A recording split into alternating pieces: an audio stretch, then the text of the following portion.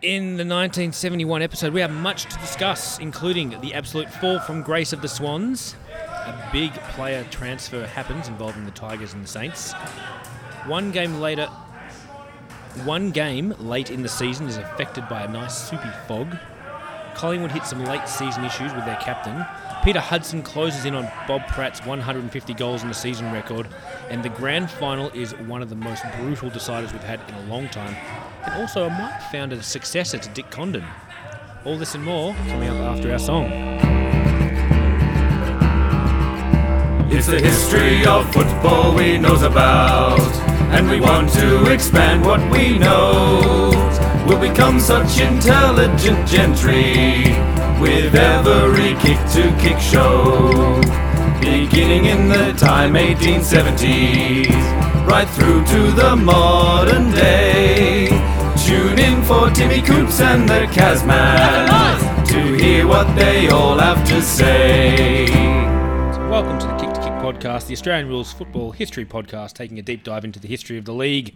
We have no real qualifications to bring you this show other than a thirst for knowledge, a desire to relive the past, and we've got lots of books. My name is Tim, and over there I've got Charlie. Hello! Just the two of us today, reliving the 1971 season. Yes. Into another decade. It is. We are ensconced in the 1970s now. Ensconced. Great. Love it. Now, we have a new format we've talked about. We are splitting this episode in half. Yes. So, This is part one. We will talk about the teams that finished 12th to 5th. And then part two will be the finalists and then the finals. Making it a more delicious bite-sized little chunk for all you lovely listeners at home. I doubt it'll be bite-sized. No, it certainly won't. It'll be king-sized. It'll be 2 king-sized bars. All right, so 1971. I got a song for you, Charlie. Yes, bring it on. Song of the year, Eagle Rock by Daddy Cool. Oh. Number one in Australia for 10 weeks. Too good. Love that. Would you like to hear about some things that happened in 1971? Yeah, tell us. Okay. Starting on the 5th of January 1971, the first ever one-day international cricket match was played between Australia and England at the MCG. Was that a Super Rule, like a Murdoch thing? Yes. Yeah. Oh, I believe so, yes. On the 17th of Jan, we had the Baltimore Colts defeating the Dallas Cowboys 16-13 in Super Bowl V to win the NFL championship. Oh, so wasn't it last season the leagues combined? Yes. So the Super Bowl started before those leagues are combined. Yeah. Interesting. Right. So the Colts scored the winning points on a 32-yard field goal with Jim O'Brien with 5 seconds remaining.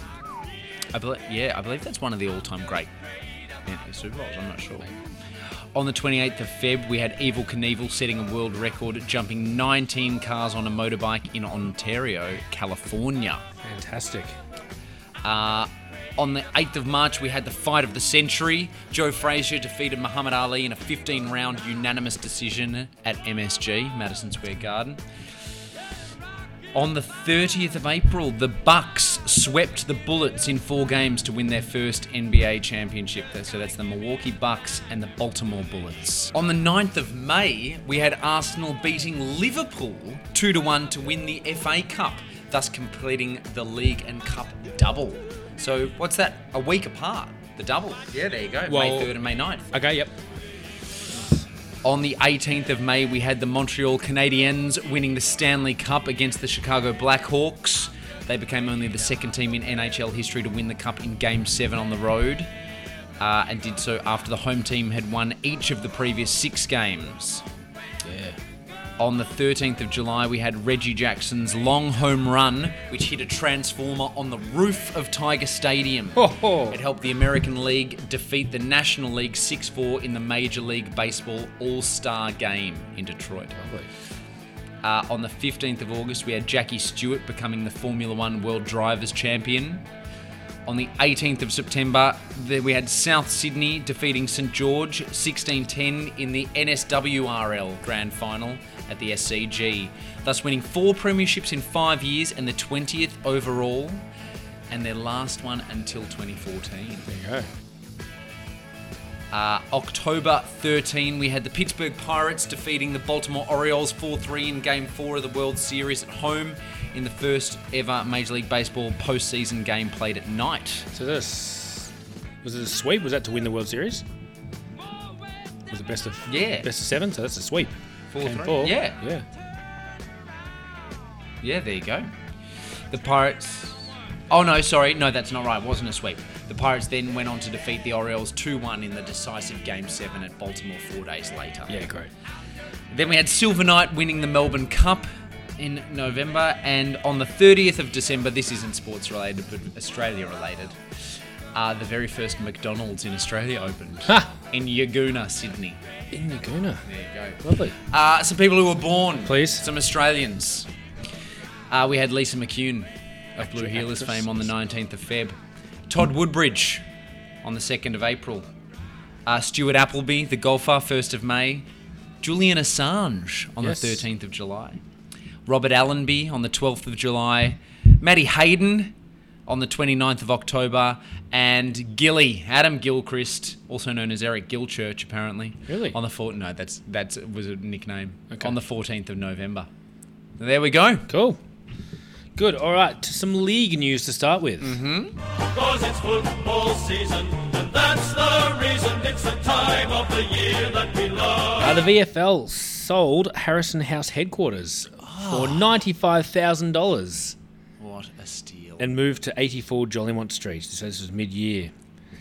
VFL President Sir Kenneth Luke died in 1971 on the 13th of June at his Hawthorn home after a long illness.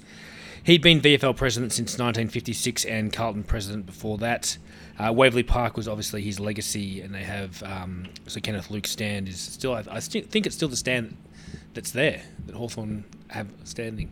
Okay. Another Carlton man, Sir Maurice Arnold, took over as VFL president. Waverley news. I know you're Big shoes to fill. absolutely. Yeah. The Waverley, yeah. capacity of Waverley is increased from 45,600 to 69,500, including 42,000 seats. And a new scoreboard was also installed at the southwestern end. Originally, the plan for Waverley was to have 150,000 people. The original plans, they got these ridiculous stands that go This all the way back like a because cauldron. because they dug down into the ground, so that Yeah, was they kind of could the go a bit plan. higher. Yeah, but it never eventuated. No. Now, also because of the Hawthorn tactic of flooding the middle, which we'll talk about later, Yes. the VFL sought permission from the AFC, who had dropped National from their name this year, the Yep. Australian Football Council, to introduce a 50 by 50 centre square and only allow 4 players from each team into it. The other okay. states rejected this proposal for now. For now. Yes. Yes. It's looming. And we also have the debut this year of umpire Ian Robinson. Out of bounds, on the full. So, Charlie, let's work our way up this ladder from bottom to top. Let's do it. So in 12th place, the cellar dwellers, South Melbourne. Who, look, they were in finals last Yeah, year. crazy. They were the big story, the darlings of 1971, 70. 1970. How the mighty have fallen. Yeah. So with only 3 wins and 19 losses and a percentage of 69.9 this year, captained by Bobby Skilton, coached by Norman Smith. Unbelievable to think a team with those two names in the lead could be on the bottom of the ladder. Well, I mean, Bob Skilton's been there for a while, so he knows how it feels, but Norm Smith, not so much. Right, some debuts. Ron Page, Peter Brown, Bob Bell, David Droscher. They also recruited Ernie Hugg from Collingwood and Ray Ball from Richmond. However, the Swans were embarrassed in round 1 by the D's, and we'll get to this when we talk about the D's, with Lou Richards saying the Swans didn't have a feather to fly with. Ugh. In round 2, Bobby Skilton was played in the back pocket instead of the middle, in a surprise move by Norm Smith, in a move that didn't really work and saw the Swans lose by 3 goals. Round 3 saw reigning Brownlow medalist Peter Bedford crack some ribs in a loss to the Dogs and missed the next 3 games. Skilton also started the game in the back pocket but was moved into the middle after his opponent kicked 2 early goals early on, so that experiment was done. Done. Yep. Round 4, after a loss to the Tigers, John Sudoltz, who had kicked 60 goals the previous season, retired and returned home to Rapanyup. So they've lost a few players here as well and got some injuries. They should have beaten the Blues in round 6, but could only add 1-5 in the final quarter to fall 2 points short. Finally, in round 7, the Swans broke through for their first win. Geez, that'd be a disappointing start after the Highs of last 70, year. yeah. Taking on Essendon at Windy Hill, Peter Bedford was back for the Swans, and new recruit Neville Miller bagged 5 goals. And Bobby Skilton led the possessions for the Swans. This was their first win at Windy Hill in 26 years. It's not a bad one to have. 4 weeks later, they won their second game of the season. Wayne Walsh and Peter Bedford were the best for the Stars, who hung on to win by 9 points against... I've got to check who that was.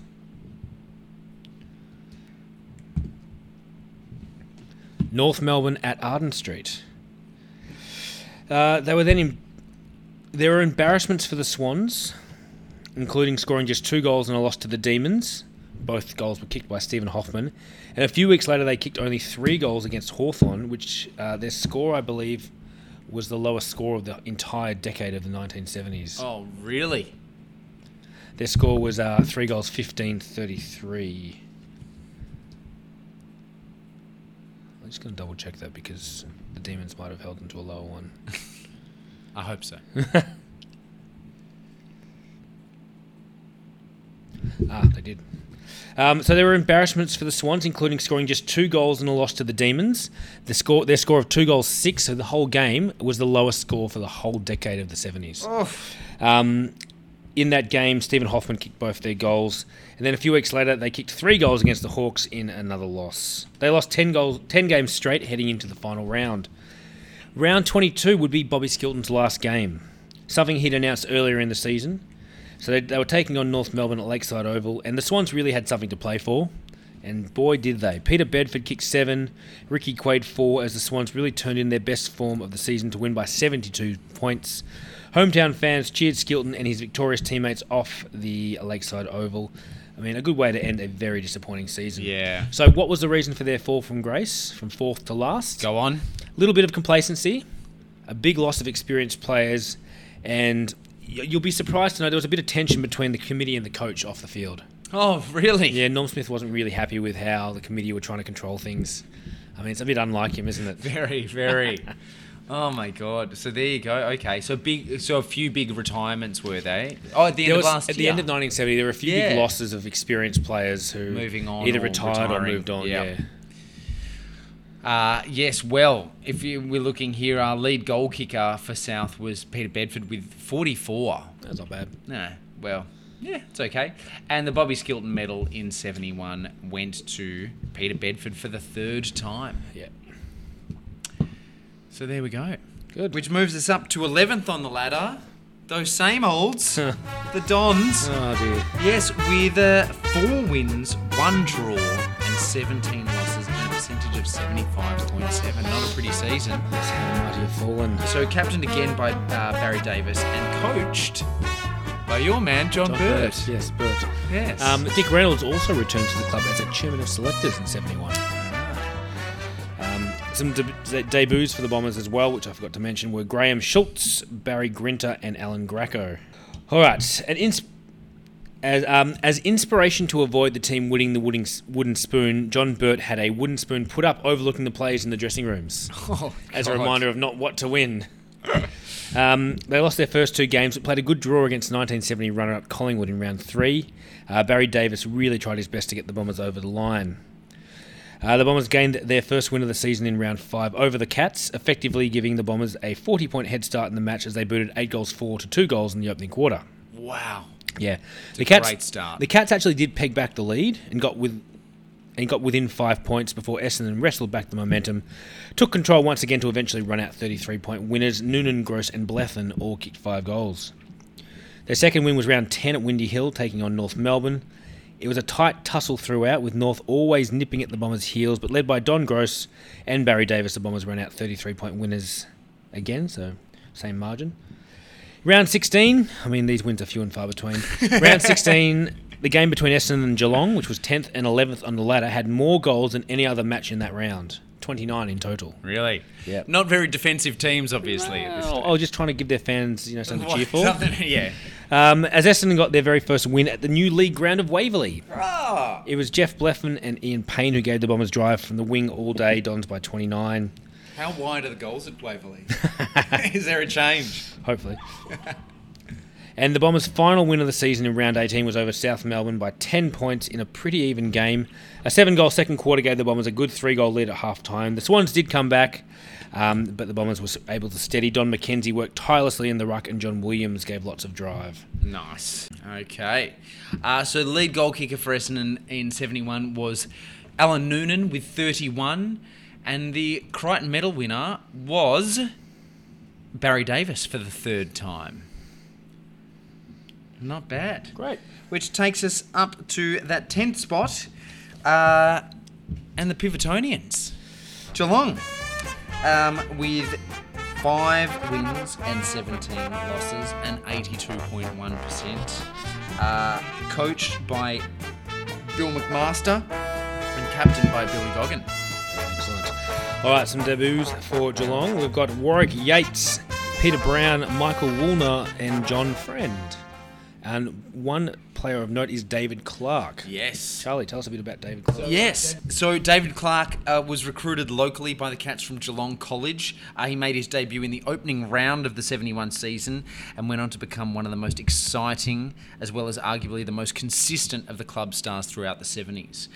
So he was best remembered as a half-forward flanker, but he was equally effective in the centre, on the ball, or even sometimes at centre-half back. So a good little swing man for the Cats. It's unusual to see the Cats down this low. They haven't been this low for a long time. Pre-season, Sam Newman broke his wrist, putting him out for the majority of the season. Was that when he punched someone in the face? No.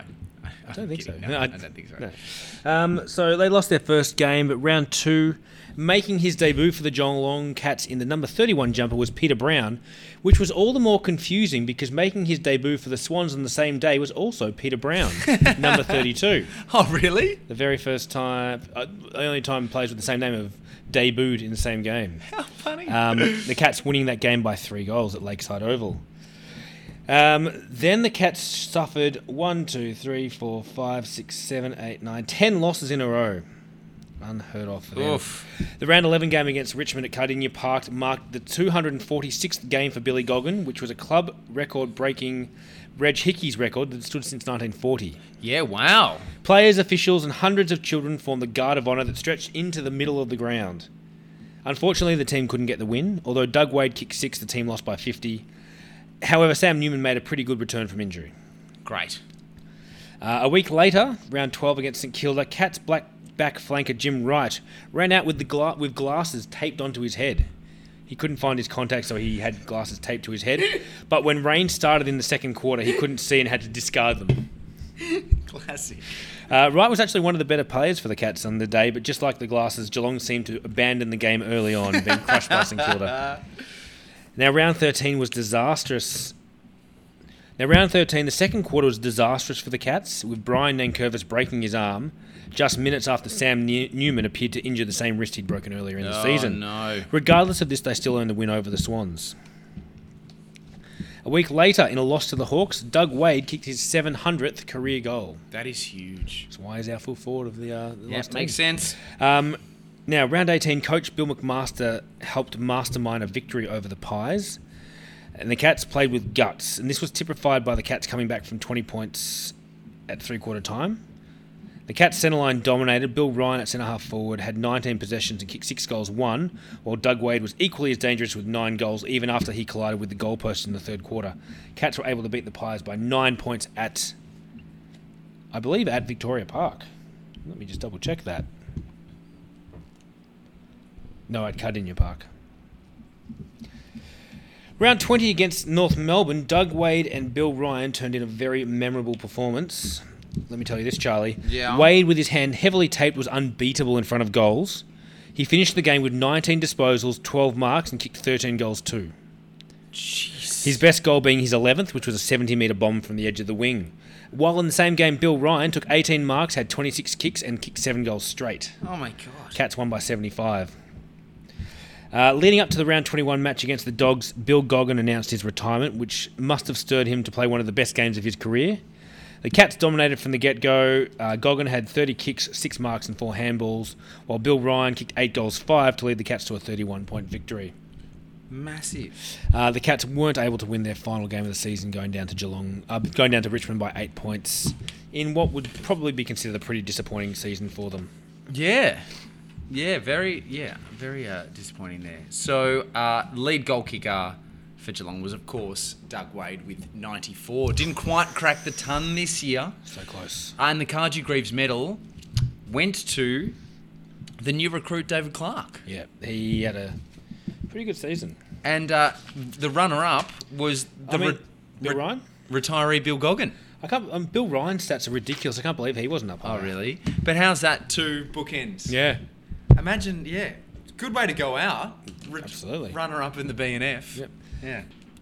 So, climbing up this ladder into the single digits now in 9th place, we have the Kangaroos, North Melbourne, with 5 wins, 1 draw, and 16 losses, and a very miserly percentage of 66.8, the lowest percentage of the lot. They're quite high for that percentage, Aren't they? I think that draw must be part of it. So, captained by Barry Goodingham and coached by Brian Dixon. Yeah, a bit of Melbourne touch. It's kind of all these Norm Smith prodigies are kind of spreading out, aren't they? The Clarkson effect, early Clarkson effect. I suppose you can call it that, or would it be the Jack Worrell effect or the Jock McHale effect? I mean, you've had a lot of... That's true. Jock McHale did the same thing. I guess, is it Norm Smith? You got Barras. Is it Checker Hughes?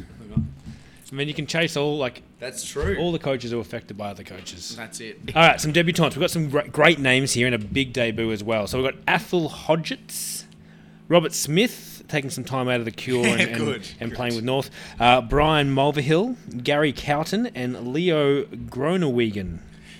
But the biggest name they recruited was Keith Gregg. Yes. So Keith Gregg, going on to become a dual Brownlow medalist, he was one of the most exciting footballers of his era. So during a brief stint with Brunswick, following a brief stint with Brunswick, he embarked on a glittering 294-game career with North Melbourne, during which his trademark long stride became one of football's most recognisable sights. Gregg was equally proficient as a wingman or on a half-back flank. And there's some great stories. I've been doing a little bit of forward research. The 1974 Brownlow, I believe, is shrouded in controversy. Really? Yeah. All right, so Brian Dixon as coach wasn't the only big change. Alan Aylett was also appointed president, which is a huge thing and will have ramifications down throughout the 70s. Aylett's vision included a 5-year plan to win a flag. Hang on, Aylett only retired a couple of years ago, didn't he? Possibly. He's been kicking around for a long time. Yeah. 5-year, one of the classic 5-year plan to win a flag. Yep. Everyone at the club was reviewed in order to focus on this goal. Part of the review included a set of new socks for the team, changing from the hoop socks that they had to just a straight pair of blue socks. Much more serious. Yeah, absolutely. I mean, if you're talking, that's top of the list on your 5-year plan. Change the socks. Step 1. For sure. Yep. Barry Cable was cleared back to Perth as per his contract. Yes. Yeah. So he's tied in Victoria. He's tied to the Kangaroos. I think part of his contract was he was going to play one season, then go back to Perth for a few years, and then come back to Melbourne. So we haven't seen the last of him. He'll be back. North are good at these weird deals to get people at this time. In the 80s and 90s. They're forward thinking, and we'll see more of that as we go forward. It was a long season though for the Roos with wins few and far between. However, round 1, taking on the reigning premiers at Arden Street Oval, North Melbourne 1970 Wooden Spooners, Carlton 1970 Premiers. Oh yeah. North Melbourne shocked Carlton. Taking an early lead, they outscored Carlton in 3 of the quarters. Slam and Sam Kekovich proved a handful. Along with teammate Kekovich received fine support from Paul Feltham, who kicked 4 majors, as well as Mick Dowdle, Rob Peterson and future coach Dennis Pagan. They won. They beat Carlton. Let me just get this score up. The bottom place team from the previous year beat the Premiers by 26 points. This is you'd be up and about. Potentially the biggest upset in years, definitely in the opening round. The curse of the president's wife is back. 124 points, which was the Roos' score in that game, was their highest ever against Carlton to that point. Wow. Yeah. God, so, that's a way to come out of the gates. Isn't it? Now, Brian Dixon will be very happy with that as well. I mean, and the other thing we didn't talk about, Brian Dixon juggling politics and football still. Oh, yeah, he's still with member of St Kilda. Member of St Kilda, yeah. Round 4, trailing by 23 points at half-time, North put in a big performance in the last quarter to overrun the Bulldogs. It was fullback David Dench, whose dashing 50 to 60-yard who dashed 50 to 60 yards to kick a goal that sealed their 7-point win. Athol Rogers kicked 5 goals in just his 4th game. In round 9, Geelong travelled up to meet North at Arden Street and had a great quarter, kicking 7 goals 7, but they couldn't muster anything in the second quarter. The Kangaroos slowly pegged back the lead and overran the Cats in the final quarter. Although they should have won by more than 15 points, they had 15 more scoring shots. Robert Patterson kicked 7-5 and Leo Groenewegen the main culprit with 4 behinds. Their next win was in round 14 against the Lions, although they couldn't quite put the Lions away. Kekovich was leading goal scorer with 4-5 and John Perry leading possessions with 28. Keith Gregg played his best game yet with 18 disposals, kicking 3 goals 1.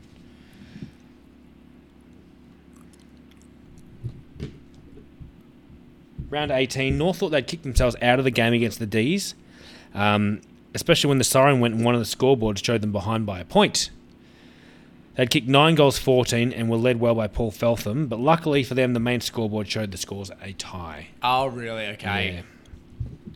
Before the Roos round 21 game against the Bombers, there were 2 rumours floating around. The first was that Brian Dixon was going to come out of retirement and play.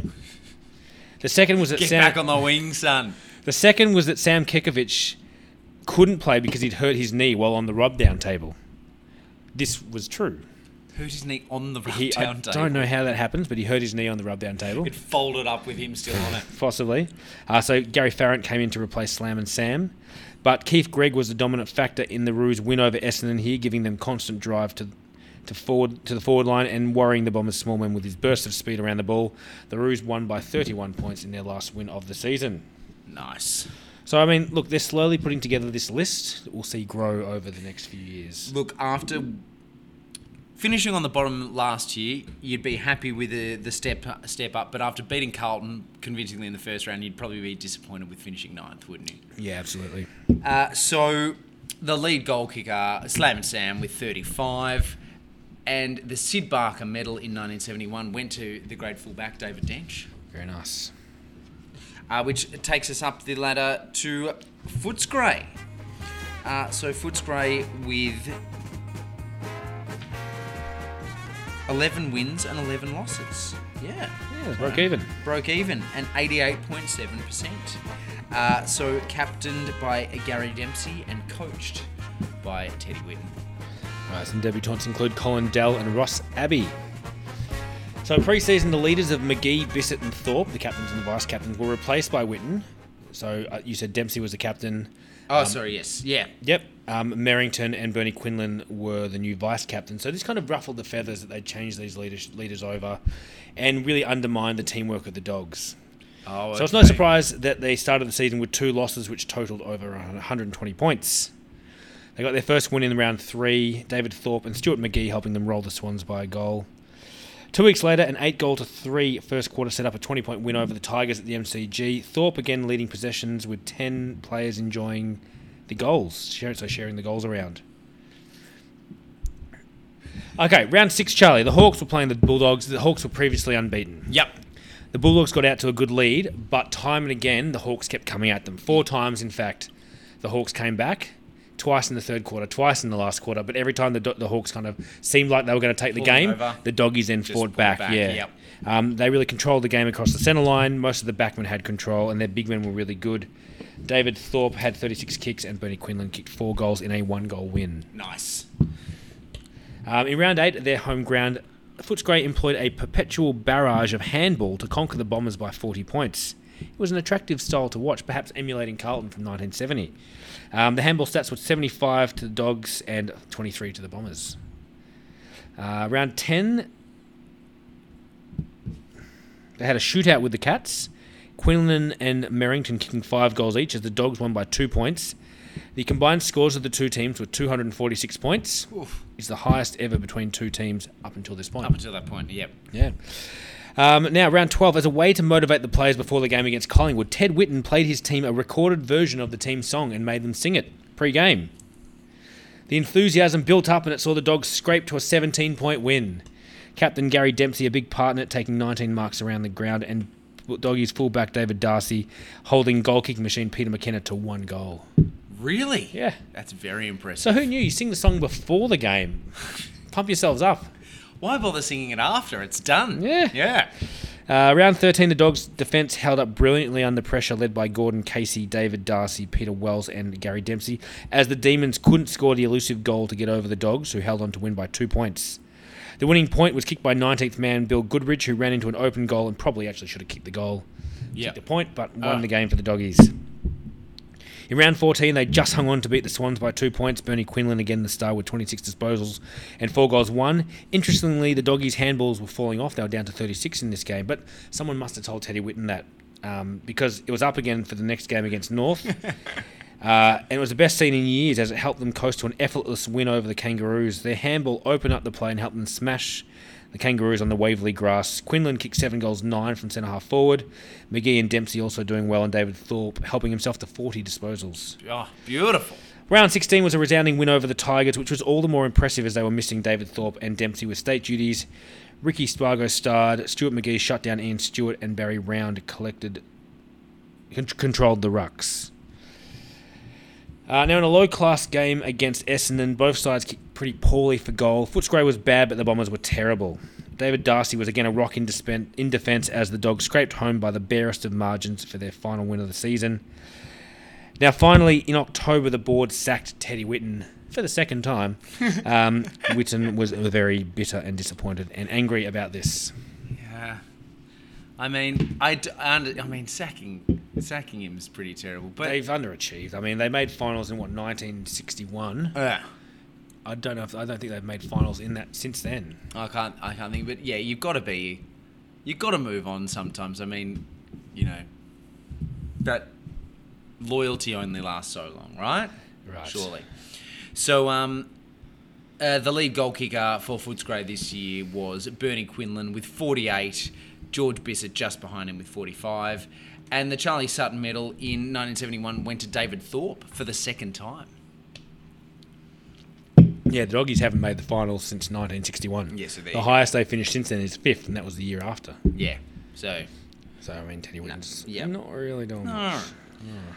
So that moves us up the ladder further to 7th, where those not-so-mighty Demons are sitting, with 11 wins, 1 draw and 10 losses, and a percentage of 109.5. So there was those rumours that Brassey was coming to coach. Yes. But he did end up signing on with Carlton. So who's Stayed around. coaching Melbourne this year? Who's coaching Melbourne? It is Ian Ridley, taking over from Johnny Beckwith. Tiger Ridley. Yes, and captained by Frank Davis again. Great. Some debutants include Henry Ritterman. Some debuts include Henry Ritterman, Bruce Brown, and a player by the name of John Tilbrook. Not a player of note, but important to know who he is for this Demons season. So tell us a bit about him, Charlie. So Johnny Tilbrook, or Diamond Jim, as he was known around the club, due to the expense the Demons had gone to in order to sign him. So they captured the prize signature of the 5-time premiership player from South Australia in March, but they were forced to fight for his clearance from Sturt for the first half of the season. He'd initially denied he wanted to move states before deciding to join the D's. So Secretary Jim Cardwell made 3 trips to Adelaide to negotiate for his release, but Sturt were adamant that they would only let their 128-game champion go if the Demons paid a $15,000 transfer fee. And Johnny was paid $5,000 a season for 4 years. All right. I'll talk about him a little bit later. Yes. Make sure you're a bit closer. Sorry. Yeah. That's right. So, a little bit about Ian Ridley. He'd guided the reserves to 2 successful premierships, and when Barassi was announced as staying at Carlton, he was a natural successor to Johnny Beckwith. One of the new coach's innovations was to throw open the doors of the change rooms and allow fans to listen to his pre-match address. Oh. In an attempt to improve the side's performance, the committee made all players undergo vision testing before the start of the year as well, which is really clever. Like, it's such a simple thing. It does make sense, but making sure you can see. Yeah. Like you and I were talking about the other day, this deep thinking trend that's happening at the moment, and like teaching people to listen properly. Yeah. Just wait until that comes into the football world. Yes, exactly. Yeah. As soon as someone wins a flag, as we said, yeah, then it'll be on it. Committeeman Cole McLean said a number of players have been diagnosed with previously unknown sight issues. There was also a new standards for grooming with the first training session of the new season carrying a ban on beards, mustaches, sideboards, and long hair. Really? Yeah, which with a couple of hairdressers down at... Which I'm sure wouldn't have flown during Norm Smith's era. So once Smith went, like, they must have just started growing their hair, and now can't do it again. Shave those sideburns. Yes. Yeah. Round 1, from start to finish, the D's dominated South Melbourne all around the ground. 5 goals in each of the first 3 quarters, followed by 9 in the final, saw the D's win by 105 points. Oh. Big men Crackers Keenan, Malloy, and first gamer John Gallus were dominant. Paul Callery and Dennis Clark were big winners in the centre. Ridley enjoyed a dream coaching debut. And as the final siren sounded, Demons fans gave Tiger Ridley a standing ovation. Nice. Excuse me. In round 2, to help ensure victory, champion Bulldog Gary Dempsey was targeted in the first 10 minutes. And after 2 bumps early on him, he was in the hands of trainers and played no major part in the side's day. So obviously the D's playing the Doggies here. Yeah. As the wind affected Western Oval, the Demons allowed the Doggies 2 goals into the breeze during the first term, but restricted them to just 3 within the second and third quarters, by which time they'd open up a 15-point lead. A 6-1 final quarter helped them win back-to-back. Round 3, Melbourne played a play-on-at-all-costs lightning-fast handball game, which helped them to beat Carlton, kind of with their own system. The margin was less than 3 goals at half-time, but the Blues did hit back after the half. But to their credit, the Demons were able to steady the ship, and Carlton were nearly held scoreless for the rest of the quarter, while their opponent, the Demons, opened up a 4-goal margin, which would ultimately see them home by 27 points. Round 4 against the Bombers saw both teams trying to get their first win at Waverley Park. Unfortunately, the Demons got the Chockies on this day with a 35-point win. Unfortunately? Well, I mean, it's never good when the bad guys win, is it? Round 5, the D's were more than 9 goals up at half-time against the Lions, but then Fitzroy began a blistering comeback, which nearly saw them steal the match. The margin was back to just over 4 goals at the last change, but afterwards, the Demons kicked 7 goals to 2 in the third term. And suddenly they'd won 5 games in a row, Charlie. Hey, Tiger what? Ridley was Who is this? Tiger Ridley was being hailed as the second coming of Norm Smith. Then they lost to Collingwood. Round 7, though, look, they were able to right the ship for a little bit. Against the Roos at the G, the Demons overused the ball with handball in the first half, and they trailed by 5 points. Their case wasn't helped by North Melbourne's scragging tactics, which were intent on slowing their game down and stopping the Demons from playing on. After the break, Melbourne managed to get back to their old game style, but it took until the last quarter for them to skip away. The match was well and truly won after an 8-1 burst. In the final quarter, they won by 45 points. It was Melbourne's highest score against North Melbourne for 34 years. Oof. And I know you love it when they beat the Kangaroos. Absolutely. Then they travelled to Cardinia Park against the Cats, and the game was close for most of the day and hinged on Melbourne's superior speed and their clean marking. Graham Malloy was dominant at Ruck Rover, and Ray Biffin beat Doug Wade so comfortably he held the full forward to just 2 goals. Wade was moved onto the ball in a desperate move by the Cats late in the game. A close round 9 game against the Saints saw the D's trailing for much of the first half. They appeared to lose concentration during the third quarter as St Kilda stormed back, and the Saints were dominant in the ruck and had kicked 5 goals to nothing to take a really commanding lead. But 2 late goals in that third quarter to Paul Callery were invaluable in getting the Demons back in the match. The D's hit the lead 5 minutes into the last term, and for the rest of the day, not a single goal was scored. Oh. The Saints 3 behinds to 1 failed to get them over the line, D's by 3 points. So, Charlie, at this stage of the season, Melbourne fans felt like they were returning to the golden era. They were second on the ladder. They'd lost 1 game. They were 8-1. And they set their sights on the finals, but then things fell apart. And I was having a read through Stan Elves' autobiography. Yep. And he blames Mike Tilbrook. Oh, really? So it was around about this time John Tilbrook. John Tilbrook. So he blames John Tilbrook. Yeah, okay. Interesting. Because he came to the club This is when he arrived. Such a big reputation. I think the Saints game was his first game. He came with such a big reputation and was being paid so much more money than them. Yeah. That the players were kind of a bit spiteful about that. Yep, fair enough.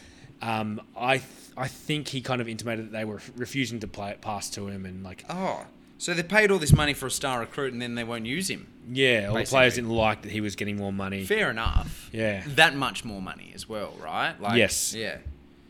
So Stan Elves blames him for the drop off here. They lost to the Hawks and the Tigers. Against South, the score was 2-3 to 2-9 at half time. Coach Ian Ridley blasted his players, and boy did they respond with a 3-goal burst in 5 minutes in the third term that pretty much wrapped up victory. Crackers Keenan was dominant in the ruck, and Glenn Malloy revelling in the slushy conditions in the last quarter. The last quarter was a bit of a training drill, and they held the Swans to do 2 goals 6 for the day. So pretty poor game. 2 more losses saw them only in the forward percentage. But a win over the Bombers did consolidate their spot. But then losses to Fitzroy and Collingwood saw them drop from the 4. Round 18, a tiny crowd of 6,522 saw them play at Arden Street against North Melbourne in very muddy conditions. A last quarter revival led by Callery and Tillabrook helped the Demons score more than they had in the first 3 terms, and it was Callery's goal that levelled the scores late in the day. And I talked about this earlier. Chaos reigned when the siren went. Yes. And the scores showed the Demons up by one scoreboard showed Demons by a point. The other said scores are level. The umpires conferred and they agreed that it was a draw. A draw. Yes. It's a draw, both the teams are even. All right, round 19. Desperate to play finals, they needed a win over the Cats at the MCG. And after 3 quarters of uninspiring football, Ian Ridley gave his side an earful at the last break.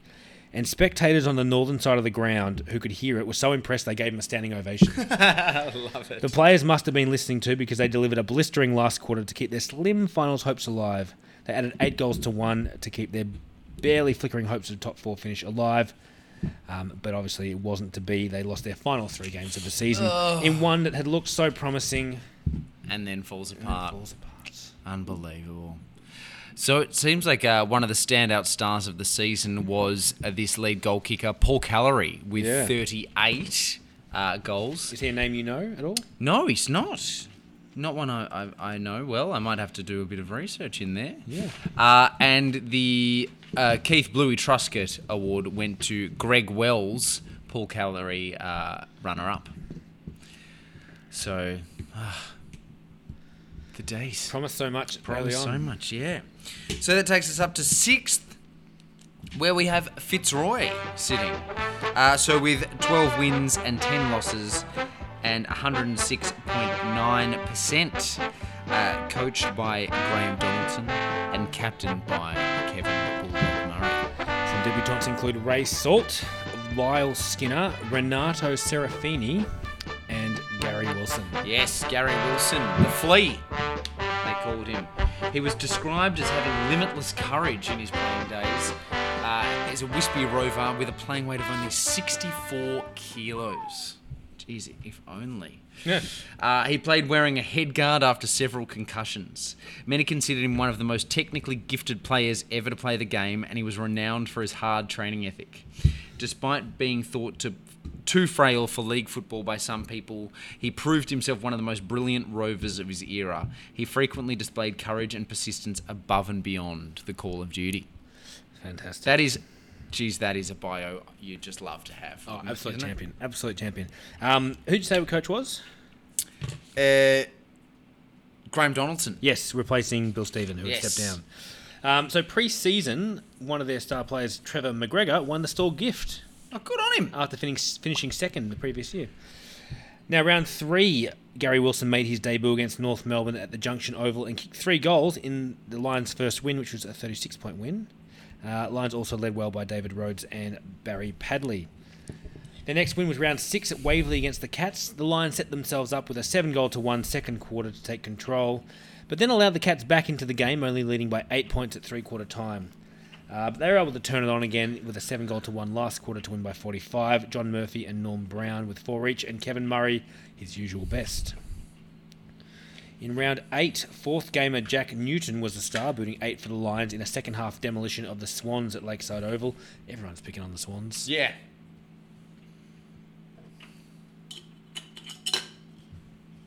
Newton added 6 more the following week in a topsy-turvy game against the Doggies, where, led by captain Kevin Murray, they turned a 23-point quarter-time deficit into a 5-goal half-time lead and eventually won by 41 points. Against the Bombers in round 11, the first 3 quarters were close, but in the last, the Lions turned it on, kicking 9-1 in the last to win by 58. And then the following week, John Murphy led them to a 3-goal win against the Tigers. Against the Demons at the MCG in round 16, in appalling conditions, superior teamwork saw the Lions lead all day and hold on for a 15-point win, and in the process hold Melbourne to their lowest score against Fitzroy since 1922. Ugh. Would you like to know what that score was? I would. That score, Charlie, was 4 goals, 10, 34. Oh, I mean, the Lions only scored 7-7 for 49. 4-10, so it was though. obviously terrible conditions. The Lions won their last 4 games of the season, beating South and Footscray. In round 21, this is the most interesting game.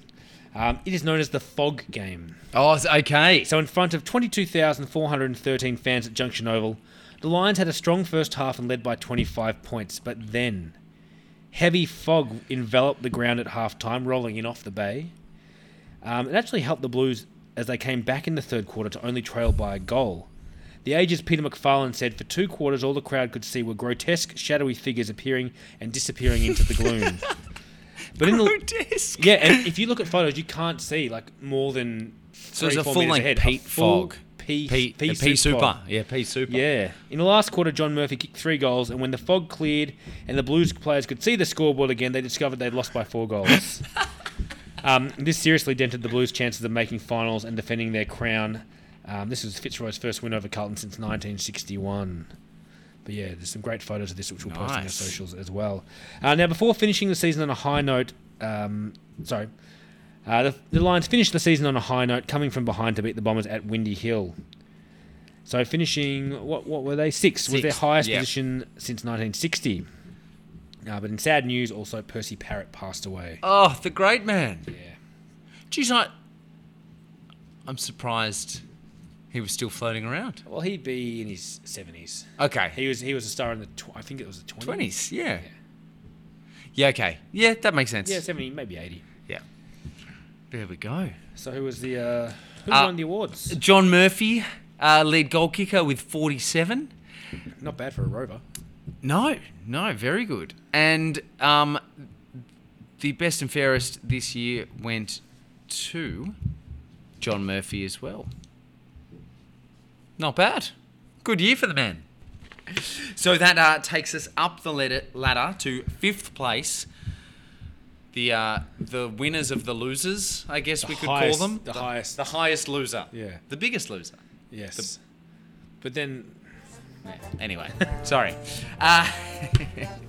So in 5th place we had Carlton with 14 wins and 8 losses and a percentage of 104.4. Reigning premiers. The reigning premiers, Carlton, missing the finals. Nothing's changed in charge there. Captained again by John Nichols, coached by Ronald Dale Barassi. Yes.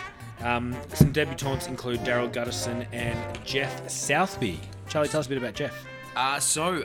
Jeff, arguably the finest fullback of his era, he proved to be an immediate success after joining Carlton from Sandhurst in 71, having earlier played in the VAFA with Powerhouse, where he won a Best and Fairest award in 1969.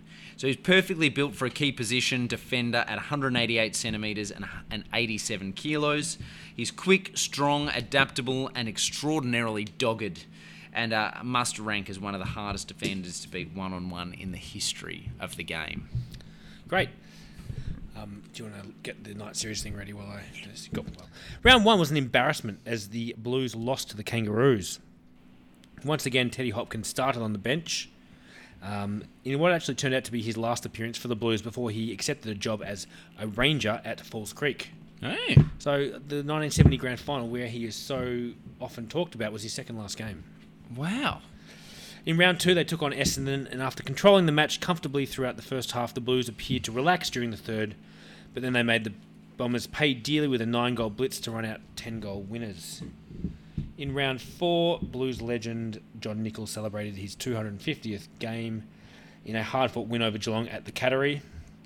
Then the following week, he kicked 4 goals in a win over the Saints, with Robert Walls best on ground.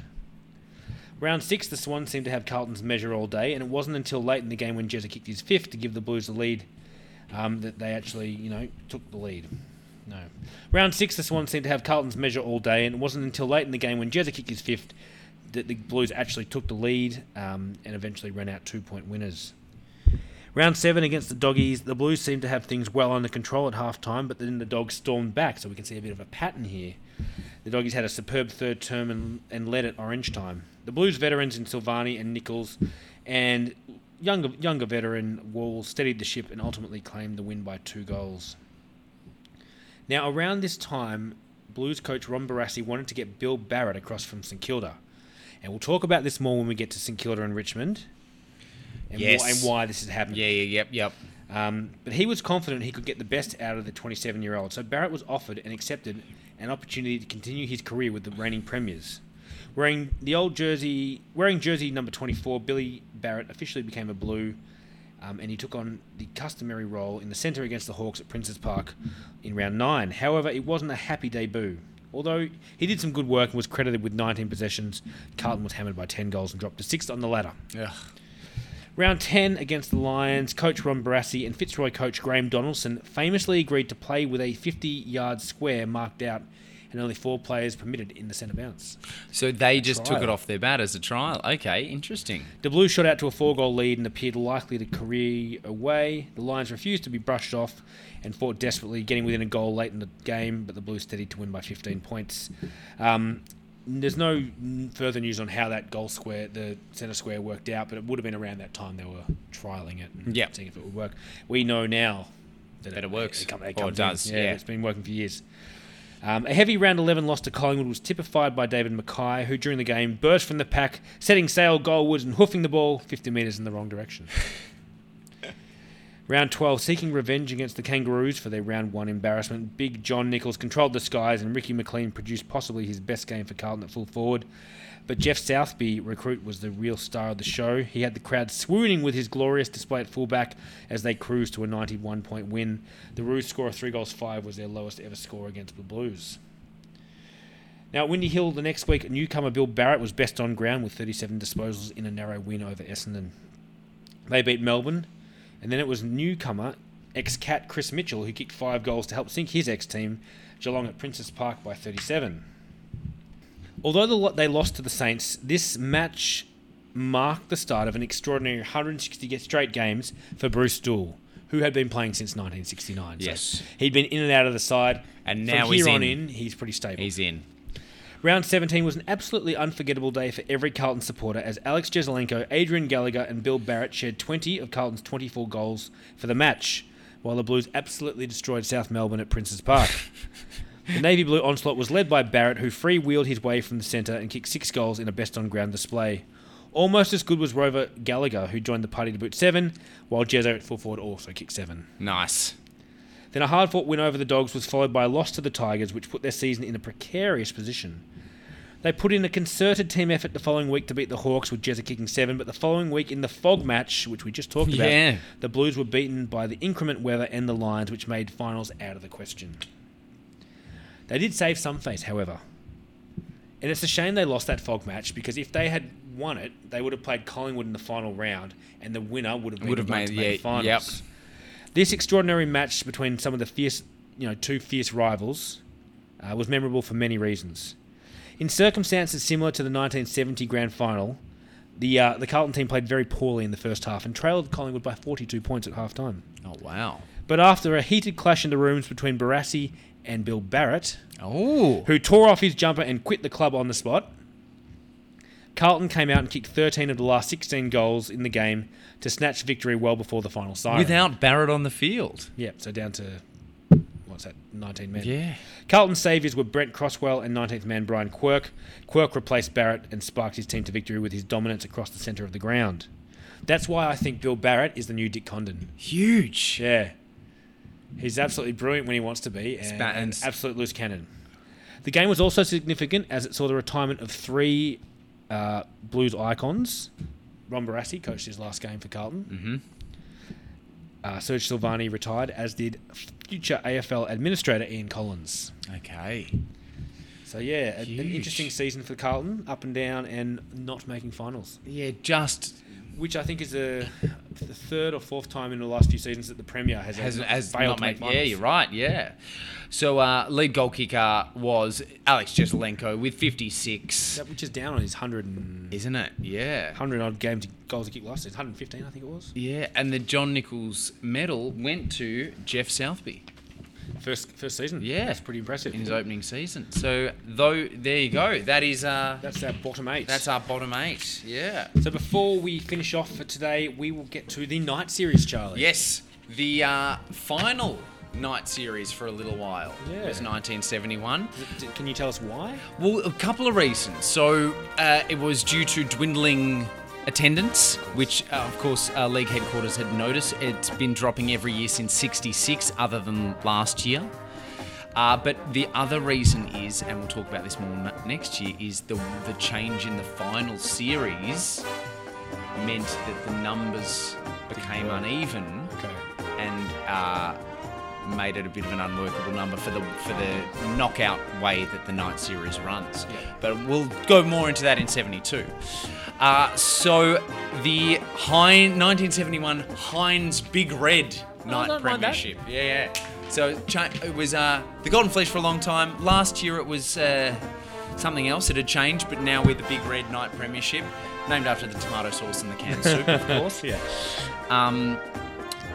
And this was the first year for a long time, first year that all the prize money was actually provided by the sponsor. Wow, so okay. the VFL had been providing some of the money, but this year Heinz was said, take some of our tomato sauce cash. So first game, Footscray South Melbourne. Footscray ran out winners. Second game, Fitzroy North, and Fitzroy beat North very convincingly. Next game, Carlton squeaked past Essendon. Boo. And Melbourne defeated Geelong by 60 points, which took us to the semis of Footscray Fitzroy. Fitzroy running out 113 points to 78. And Melbourne Carlton. Melbourne running out winners there 74 to 100. So the grand final between Fitzroy and Melbourne. And those mighty demons added another trophy to their collection, leading from the beginning and never giving it up. What's their third straight night grand final? That's it. Winning 9-9-63 to 12-7-79. Who was coaching the D's on that day? Very good question, buddy. So, Tiger was having a work-related holiday in Fiji. I don't know what a work-related holiday is. So assistant coach Bernie Massey was leading the team on that day. And you're absolutely right. It was their third night grand final in a row, but their first actual win. So a couple of interesting things were, as well as that lovely little Fiji holiday, was in the semi-final between Fitzroy and Footscray, the entire game ground to a halt due to an all-in brawl involving 28 of the players on the field. It's not known who won the fight, but Fitzroy There's obviously only 8 won players the in match. that who aren't involved. Yeah, I know. And you wonder whether it was 4 on either side or whether it was a 20 to... Yeah, good question. Yeah. A 10 to 18 brawl. Yes. Yeah, who knows? So, there you go. All right, well, that gets us to the end of our episode today. Nice. So next week you can tune in to hear the rest of 1971. You'll hear us go through the top 4. The Brownlow, and and the finals. Yes. Perfect. I think it's worked out beautifully. Fantastic. But let us know what you think. Yeah. See you in a week. To find out more about the Kick to Kick team and the sources we use, visit our website www.kicktokickpodcast.com. You can contact us via email at kicktokickpodcast@gmail.com or find us on Twitter and Instagram under @kicktokickpod. Thanks so much for listening.